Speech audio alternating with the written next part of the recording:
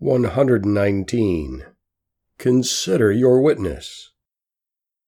What is the first thing that comes to mind when a car speeds past 5 or 10 miles above the speed limit, then recedes in the distance with a Christian bumper sticker flashing its tiny Christian witness as it leaves everyone else in the dust? And what do we think when we read church message boards proclaiming, "We preach Christ crucified," or "We preach the gospel," or "We preach the full gospel," and the all-time favorite, "We preach the Word of God"? How many times have you read, "We preach the commands"? A church message board 2 blocks from our house is changed every week, always with some clever saying or life prescription. Never once have I seen the commands of the Bible mentioned. This is an astonishing fact.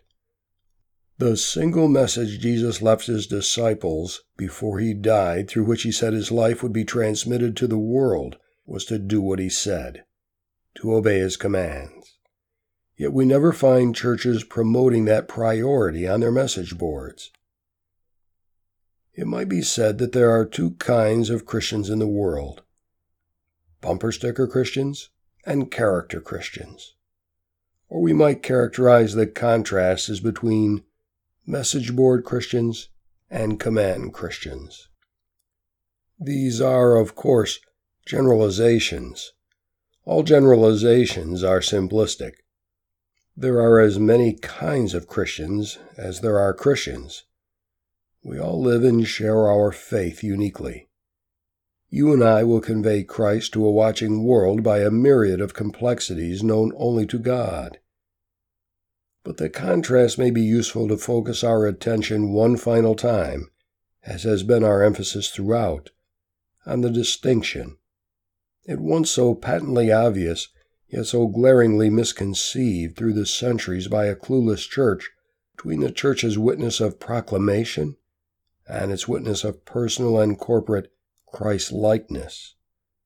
What fuels our daily raison d'etre for calling ourselves Christians? Cliché or command? Today's exhortation emphasizes the principle underlying this entire final series of commands.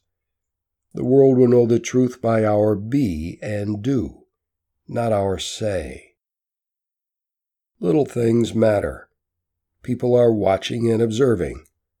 The world is judging Jesus by what they see in you and me, by what they hear when we open our mouths, by our behavior in the midst of frustration, suffering, setbacks, and disappointments. The only Christians who truly change the corners of the world where they live are character and command Christians. Character cannot be applied to one's back or forehead like a bumper sticker. It is infused into us as we steep ourselves over a lifetime in the commands of the New Testament. Jesus calls this infusion abiding. It is how our life rudders set their direction, by infusion in the waters of the gospel. Get rid of your bumper stickers. If you want to stick something to the back of your car, put a picture of yourself. It may not advertise a soundbite message about Christianity, but it will serve as a constant reminder to you of what your real witness is. Aim at what is honorable, not only in the Lord's sight, but also in the sight of men. 2 Corinthians 8:21. Let us not grow weary in well-doing. Galatians 6:9, 2 Thessalonians 3:13. Let all men know your forbearance. Philippians 4:5. Aspire to live quietly, so that you may command the respect of outsiders. 1 Thessalonians 4, verses 11 and 12.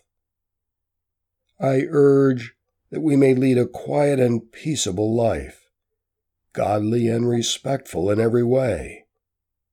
1 Timothy 2, verses 1 and 2. A bishop must be well thought of by outsiders. 1 Timothy 3, verses 2 and 7.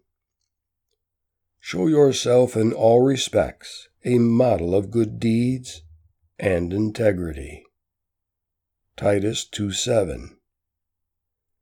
For the grace of God is appeared for the salvation of all men, training us to live sober, upright, and godly lives in this world.